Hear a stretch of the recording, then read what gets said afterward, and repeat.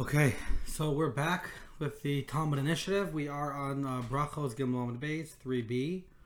We are about to start the Gemara Tanu Rabbanan Arba Mishmaros Havi Alayla, which is a discussion of how many Mishmaros there are each night. So Tanu Rabbanan Arba Mishmaros Havi Alayla. There are 4 Mishmaros at night. Divrei Rabbi. This is the opinion of Rabbi. Rabbi Nassan Omer. Rabbi Nassan says there are 3 Mishmaros each night. My time with the Reb Nassan. So what is the reason for Reb Nassan, or more accurately in this case, what is the source of Reb Nassan? It says, Vayavo Gedon Numeya Ish Asherito B'Ktsei HaMachaneh Rosh HaShmura HaTichonos. This is a verse in Nach and Shoftim, and it says, and Gedon and the 100 men who were with him, they came to the Ktsei HaMachaneh, to the edge of the camp, Rosh HaShmura HaTichona, at the beginning of the middle watch. Tana ein tichona ela sheyesh lefaneh la'achareha. Whenever we see the term tichona in Nach, it implies that there is something before it and after it. It's a middle watch. But the implication over here is that it's either odd or or 3, meaning to say that there's an even number of things before and after, and this is the middle one. Which, if you have an even number of watches like Rabbi, right, the term middle doesn't apply as well. The Rabbi, my tichona. So if we're referring to Rabbi, what's the word tichona? Achas min ha-tichona shabbat tichona. So it's referring to one of the 2 middle ones. Which means that he's not taking this as sharply and saying that, even though it says the middle one, right, it's not referring to one, but there are actually 2 middle watches, and it's one of them. For Rabbi Nassan Miksev Tichona Shabbat Tichona, and to this, Rabbi Nassan replies that the text does not imply this way because it says that, it doesn't say one of the middle ones, it just says the middle one, implying there's only one. My time of the Rabbi, so why is Rabbi motivated to say there are 4? Amar Rabbi Zrika, Amar Rabami, Rabbi Shul ben Levi, Kasav Echad, Omer Chatzai Slail, Akam Lohidas Chamish B'Teisat Kecha. This is referring to King David. So in one verse it says, Chatzos Laila Akum lehodos lecha al mishpatei tzedkecha, that during midnight I woke up to, or I rise to offer you praise and offer you thanks for your righteous laws. V'chasav, and there's another verse, Kidmu einai ashmuros, that my eyes kind of preempt or forestall the watches, right? So the implication is that he wakes up both in middle of the night, and that when he wakes up, it's before, right, ashmuros, multiple watches. So how could midnight, according, if you only hold that there are 3 mishmaros, so midnight is in middle of the second one. So there's only one more mishmar left. So the plural nature of the word ashmuros doesn't make sense. So therefore, kidmu einai ashmuros is referring to both. So it's referring to 2, and the implication that there are 2. Okay, what does it mean there are 2? Arba mishmaros havi alayla. We see from here that there were 4 mishmaros. Rabbi Nassan Savra Lake, Rabbi Yeshua. Rabbi Nassan follows the opinion of Rabbi Nassan Savra Lake, Rabbi Yeshua. Rabbi Nassan follows the opinion of Rabbi Yeshua. Tichsev, as it's written, ad shalosh shaos, that you have to that you can say, which this is for later, where how long can one recite the morning Shema? It says ad shalosh shaos, until 3 hours. Shekein derech melachim la'amod b'shalosh shaos is the way of kings to wake up, 3 hours into the day. So sheis delayla v'tarti de yamama havalu shtei mishmar. So if you combine the 6 of the night, right, and meaning that there are 6 from midnight until daybreak, there are 6 hours, and then you add to that the 3 hours of the day. 2 hours of a day. So this will give you a total of 8, which if you divide the night into 3 mishmars, that means each mishmar is 4 hours. So if you have 8, so it was a time span of 2 hours. It was a time span of 2 mishmaros, because David woke up 8 hours before kings tend to wake up, which is at the beginning of the 3rd hour. So he kind of had 8 hours less sleep, which is the equivalent of 2 mishmaros, which is 2/3 of the night. Now, the Pnei Shua points out that actually what it says over there, it doesn't say Atchilas Hashmur Rishona, right? Atchilas Shalosh Shalos, meaning until the beginning of 3 hours. If you look at Rabbi Yoshua in the Mishnah, actually he writes until the end of 3 hours. So it shouldn't have been 8. According to this, it should have been 9. So he says that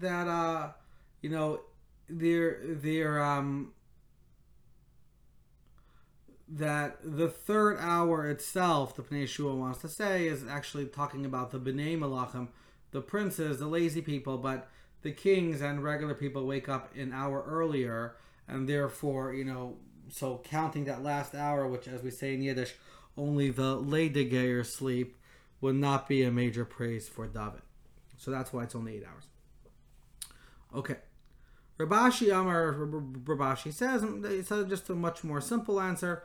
Mishmara upalga, right? Mishmaros karaluhu. That even according to Rabbi Nasson, since it's a mishmar and a half, because remember, midnight and then, which is half a mishmar from midnight until the end of that mishmar, and then the last mishmar. So you can also use plural language for a mishmar v'chetzi is also called mishmaros.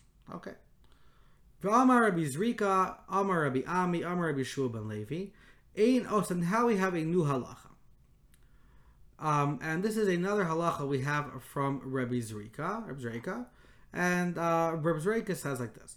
Amar Rabbi Zrika, Amar Rabbi Ami, Rabbi Shua ben Levi, Ein Omer b'fnei hames, ela dvarav shames. That in front of a person who has died, one should only talk about things that are related to this person. So a eulogy or stories or discussions about this person. The Gemara says, Amar Rav Abba Bar Kahana said, Lo Amran Ela b'divrei Torah, that we're only referring to divrei Torah, meaning that one should not speak divrei Torah in front of a mass unless it's a teaching of this particular person who passed away. But one should not talk about other divrei Torah in front of somebody who passed away. But you can talk about general topics that are not divrei Torah in front of a mace. And the reason it has to do with the general principle of what's called lo'eg l'rash. There's an idea that people who have passed away still have an awareness of what goes on around them. And therefore, one should not talk divrei Torah, because since they are no longer commanded in Talmud Torah, this would cause them pain, because they are seeing mitzvahs observed and they could no longer do so. And lo'eg the rash means laughing at a poor person. Vika da Amri, there's another view. Amar Baba Bar Kahana le Amran Ella afilu b'divrei Torah avil kol shekei milid alma. So no, the other view over here is that actually this is referring to even that not only to divrei Torah, but it's coming to say that even divrei Torah you can't speak in front of a dead person, but definitely milid alma, a random conversation, one should not have in front of a dead person, because this is disrespectful. When you're in this presence, you should show the person who passed away respect by only talking about things that are related to this. So Rashi says, so Tosfos says over here, Tosfos brings down from the Rif, Tosfos says, Inomer b'fnei hames el dvarv shames, who pasak Reb Alphas b'shum Reb Hai. The Reb Alphas paskin said halacha, right, according to the view of Reb Hai, that Hai dafka divrei Torah, that the Rif, in the name of Reb Hai, paskin with the opinion that says that it's only talking about divrei Torah, that one cannot speak divrei Torah and not milid alma. So random things you are allowed to talk about, but divrei Torah you can't, according to the first view of the Gemara. And this is only within a arba amos of the mace. You have to be specifically within arba amos of the person who died. In Shulchan Aruch, in Yeridea, in Shin Mem Dalet, it says, you cannot talk, you shouldn't speak in front of someone who passed away, only the words of the mess. Kigon sarchek furaso v'hasped al shar called dadavar aser v'hani mili b'divrei Torah aval b'mili al malas lamba. So the Shulchan Aruch paskin, similar to what Tosfos brought from Reb Hai, that this is only in context. This is only referring to divrei Torah, but random conversation one is allowed to have in front of somebody who passed away, and it's not considered to be bizayon hamas. Now the Gemara continues with the discussion of midnight, and since it mentioned David and David waking up, it's now going to talk about David's nocturnal habits. Did David wake up in the middle of the night? Me'orta havekai, right? He was up in the evening, meaning he must have gone to sleep right after nightfall, and he woke up pretty soon afterwards. Why? I woke up with the neshef, which we're assuming is nightfall, and I cried, which is the language of prayer. How do we know the neshef is referring to evening? It's written It's written in Mishlei, in the neshef, in the evening of the day, in the blackness of the night and the darkness. So the implication is that the evening of the day and is that neshef is considered to be evening.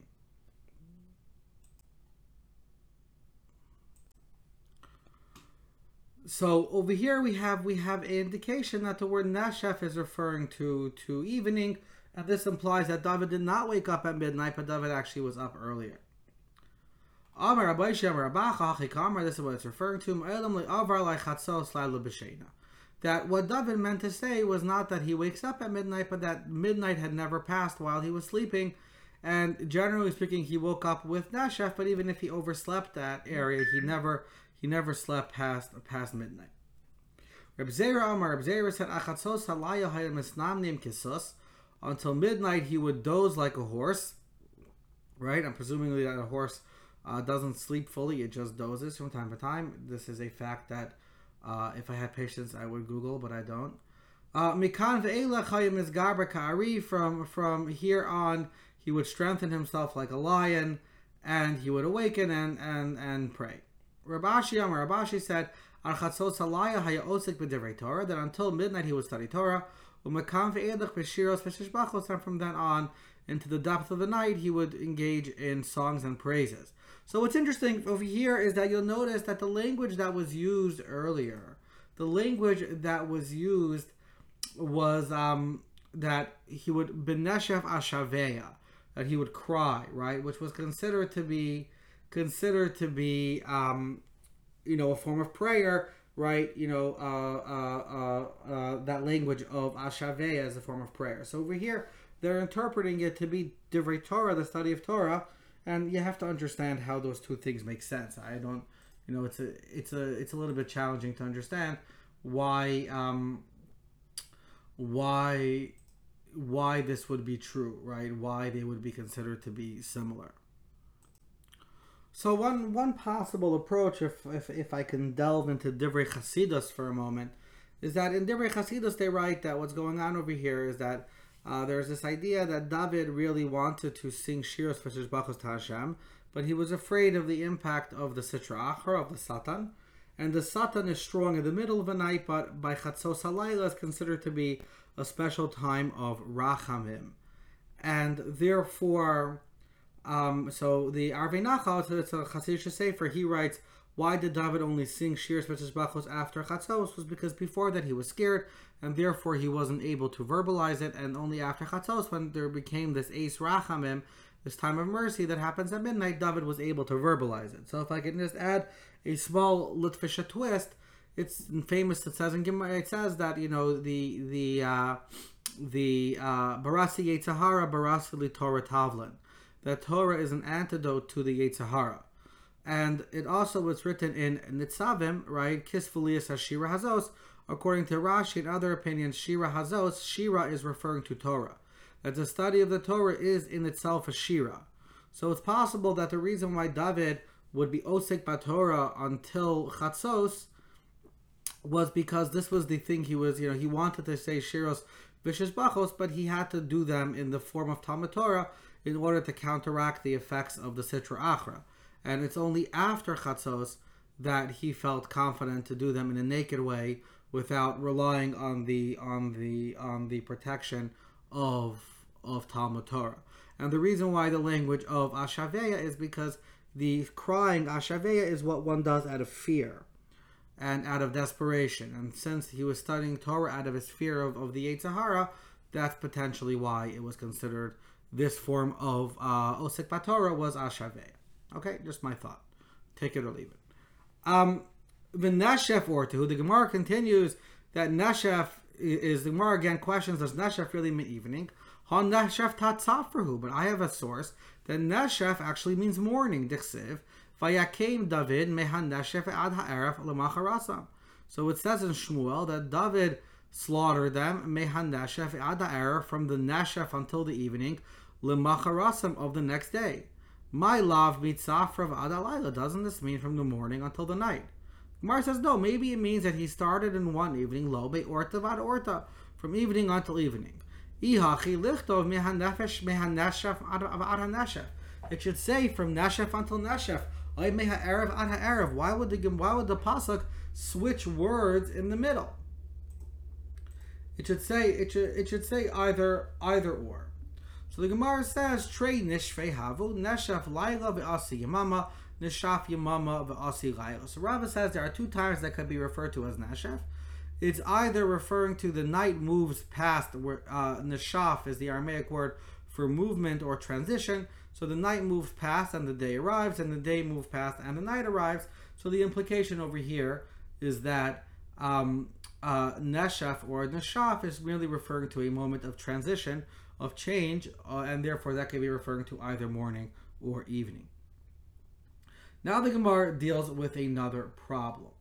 The Gemara wants to know, V'David mi haviyada paga delayla emas. How did David know exactly when it's midnight, right? Because David says, at midnight I rise. How does David know when is midnight? Hashta Moshe Rabbeinu lahaviyada. We know that Moshe Rabbeinu was not able to ascertain definitively when is midnight. Tichsev kachatzos halayla ani yotzei b'toch Mitzrayim. Did I go out in Mitzrayim kichatzos halayla, right? Like or around, midnight. Moshe told the Mitzrayim that the Makkah will happen around midnight. So Moshe was not able to point specifically to any indicator for when was exactly midnight. How was David able to do, right? Ma kichatzos. If we want to say that it was Hashem who told Moshe to use the language of kachatzos, does Hashem not really know when midnight is? Presumably he knows a lot more interesting things like that than that. Ella, rather, the Amarle, he said, bachatzos, in the night, right? So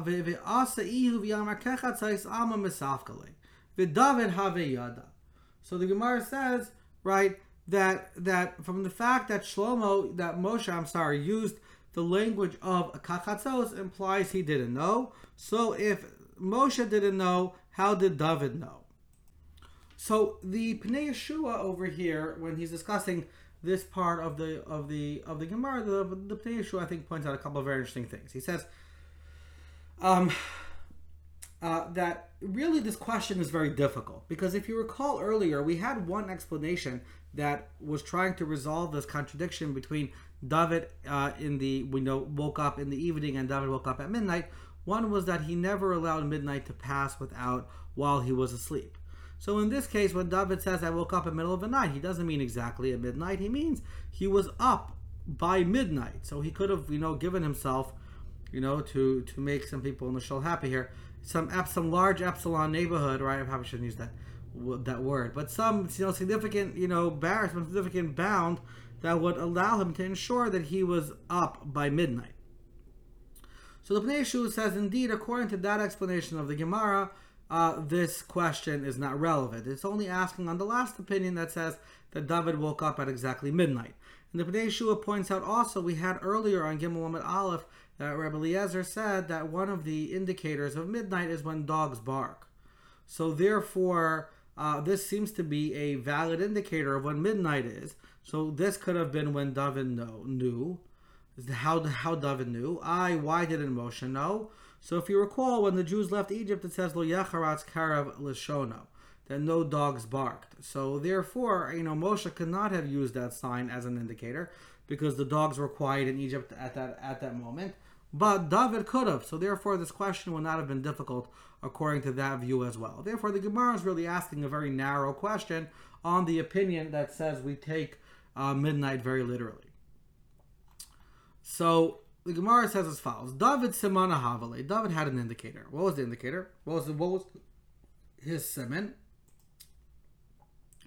Damar Ba'acha Bar Bizna Amar B'Shu Amar Shimon Chasida Kinar Havetali Lamayla Me Mitaso Shal David.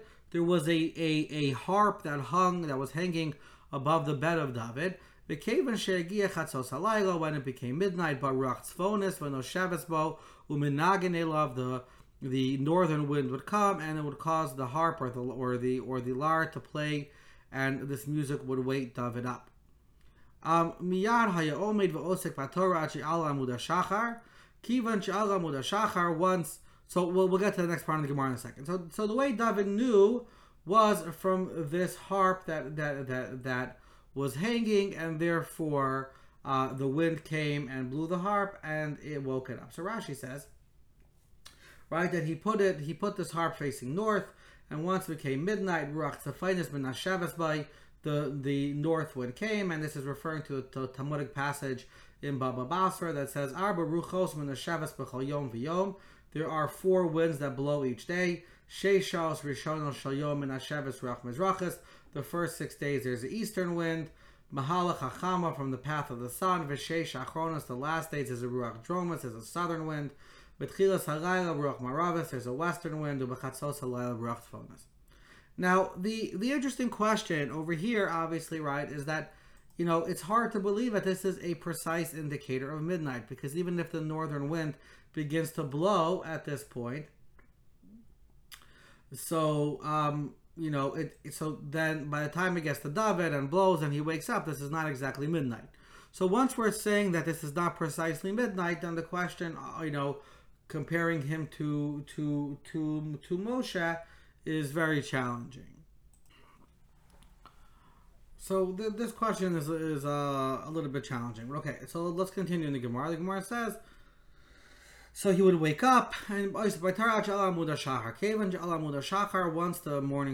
up, the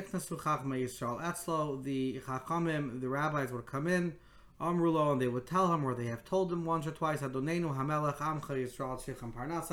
the Jewish people require sustenance. They need a stimulus package. Amr Lahem, he said to them, let them go and let them derive sustenance one from the other. Meaning, either there's some commentaries who explain that he's talking about giving charity. That if they need charity, why aren't the wealthy feeding the poor? Or why aren't we able to be self-sustaining? They said to me, a single handful of food does not satisfy a lion. And then they said, and a pit does not really fill up from. Now, Chul Yosef, there's 2 opinions. Rashi says it means that when you dig the dirt out of a pit and you pile it up, you cannot really fill back the pit again because there's some stuff missing from it, when you try to, put the dirt back in the pit. Tosfos says it's referring to water, that if you're not going to have enough water come out from the bottom of a pit to fill the pit, if you want to fill the pit, you'll have to bring water from elsewhere. So there's a discussion about this analogy. So too with regards to the komets being, satisfying the lion, that what does this mean? So the Ritva writes over here that the reason why it's talking about a lion is because when a lion is hungry, he just eats quickly and doesn't just swallows very, very fast.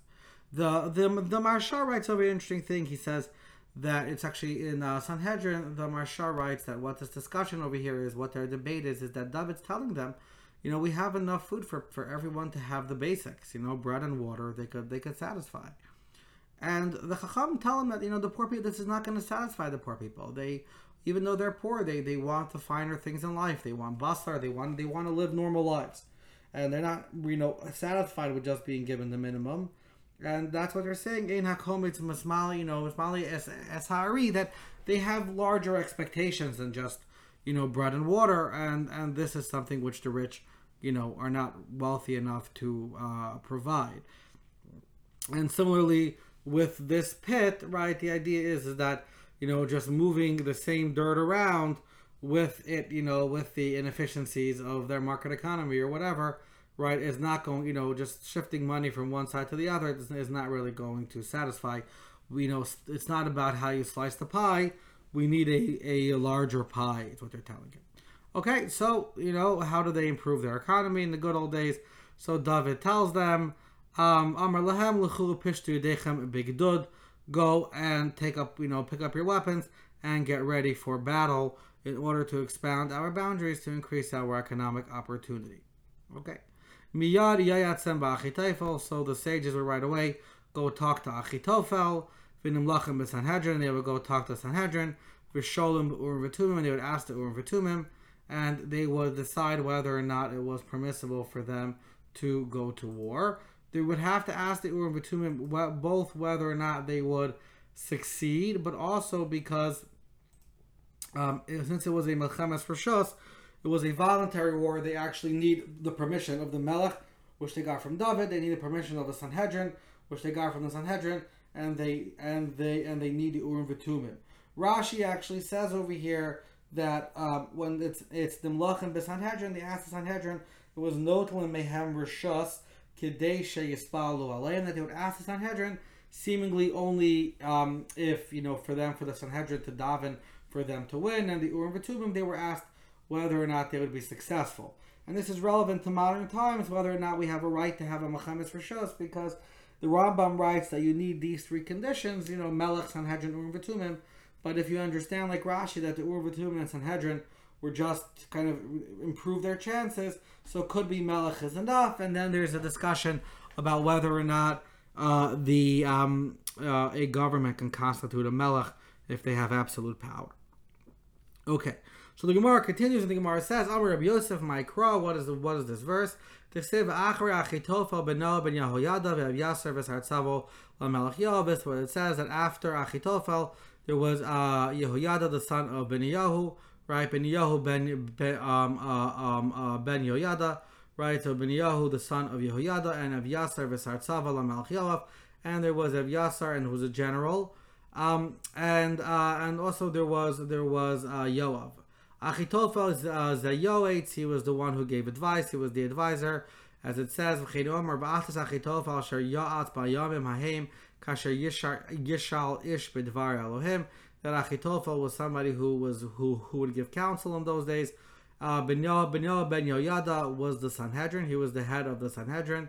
Evyasar, and when it says Evyasar, who was referring to the Kohen Gadol, this was the Urim v'Tumim. Rashi says, Shekol Yemei David HaYinishal be'Evyasar ad Melchemes Avshalom, Sheshal Avyasar v'Alsalo, V'Shal Tzadok v'Alsalo, Kedamar b'Seder Olam v'Nestalak Azman HaKahuna, that David had a bad experience with Evyasar during the rebellion of his son Avshalom, and that's when he switched Kohanim Gidolim.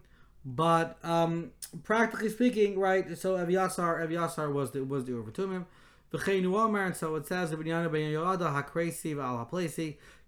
Ben Yehu ben Yoyada al hakresi v'al haplesi on the Kresi and Plesi. B'lama nikra shmam, why the Sanhedrin called Kresi and Plesi? Kresi shekarsim d'rehem, Kresi because they are very precise and decisive in their words. Plesi shem mufloyim b'divrehem, and they're called Plesi because they would say kind of very deep and wondrous things. And afterwards, Sar Tzava la Melech Yayav, they would ask Yayav, and they would ask Yayav, who was the general, to get the military ready. Okay, we are now on 4a at the top. We are going to continue with this hopefully soon, and please try to get to the bottom of 4a as soon as you can. Okay, have a good night.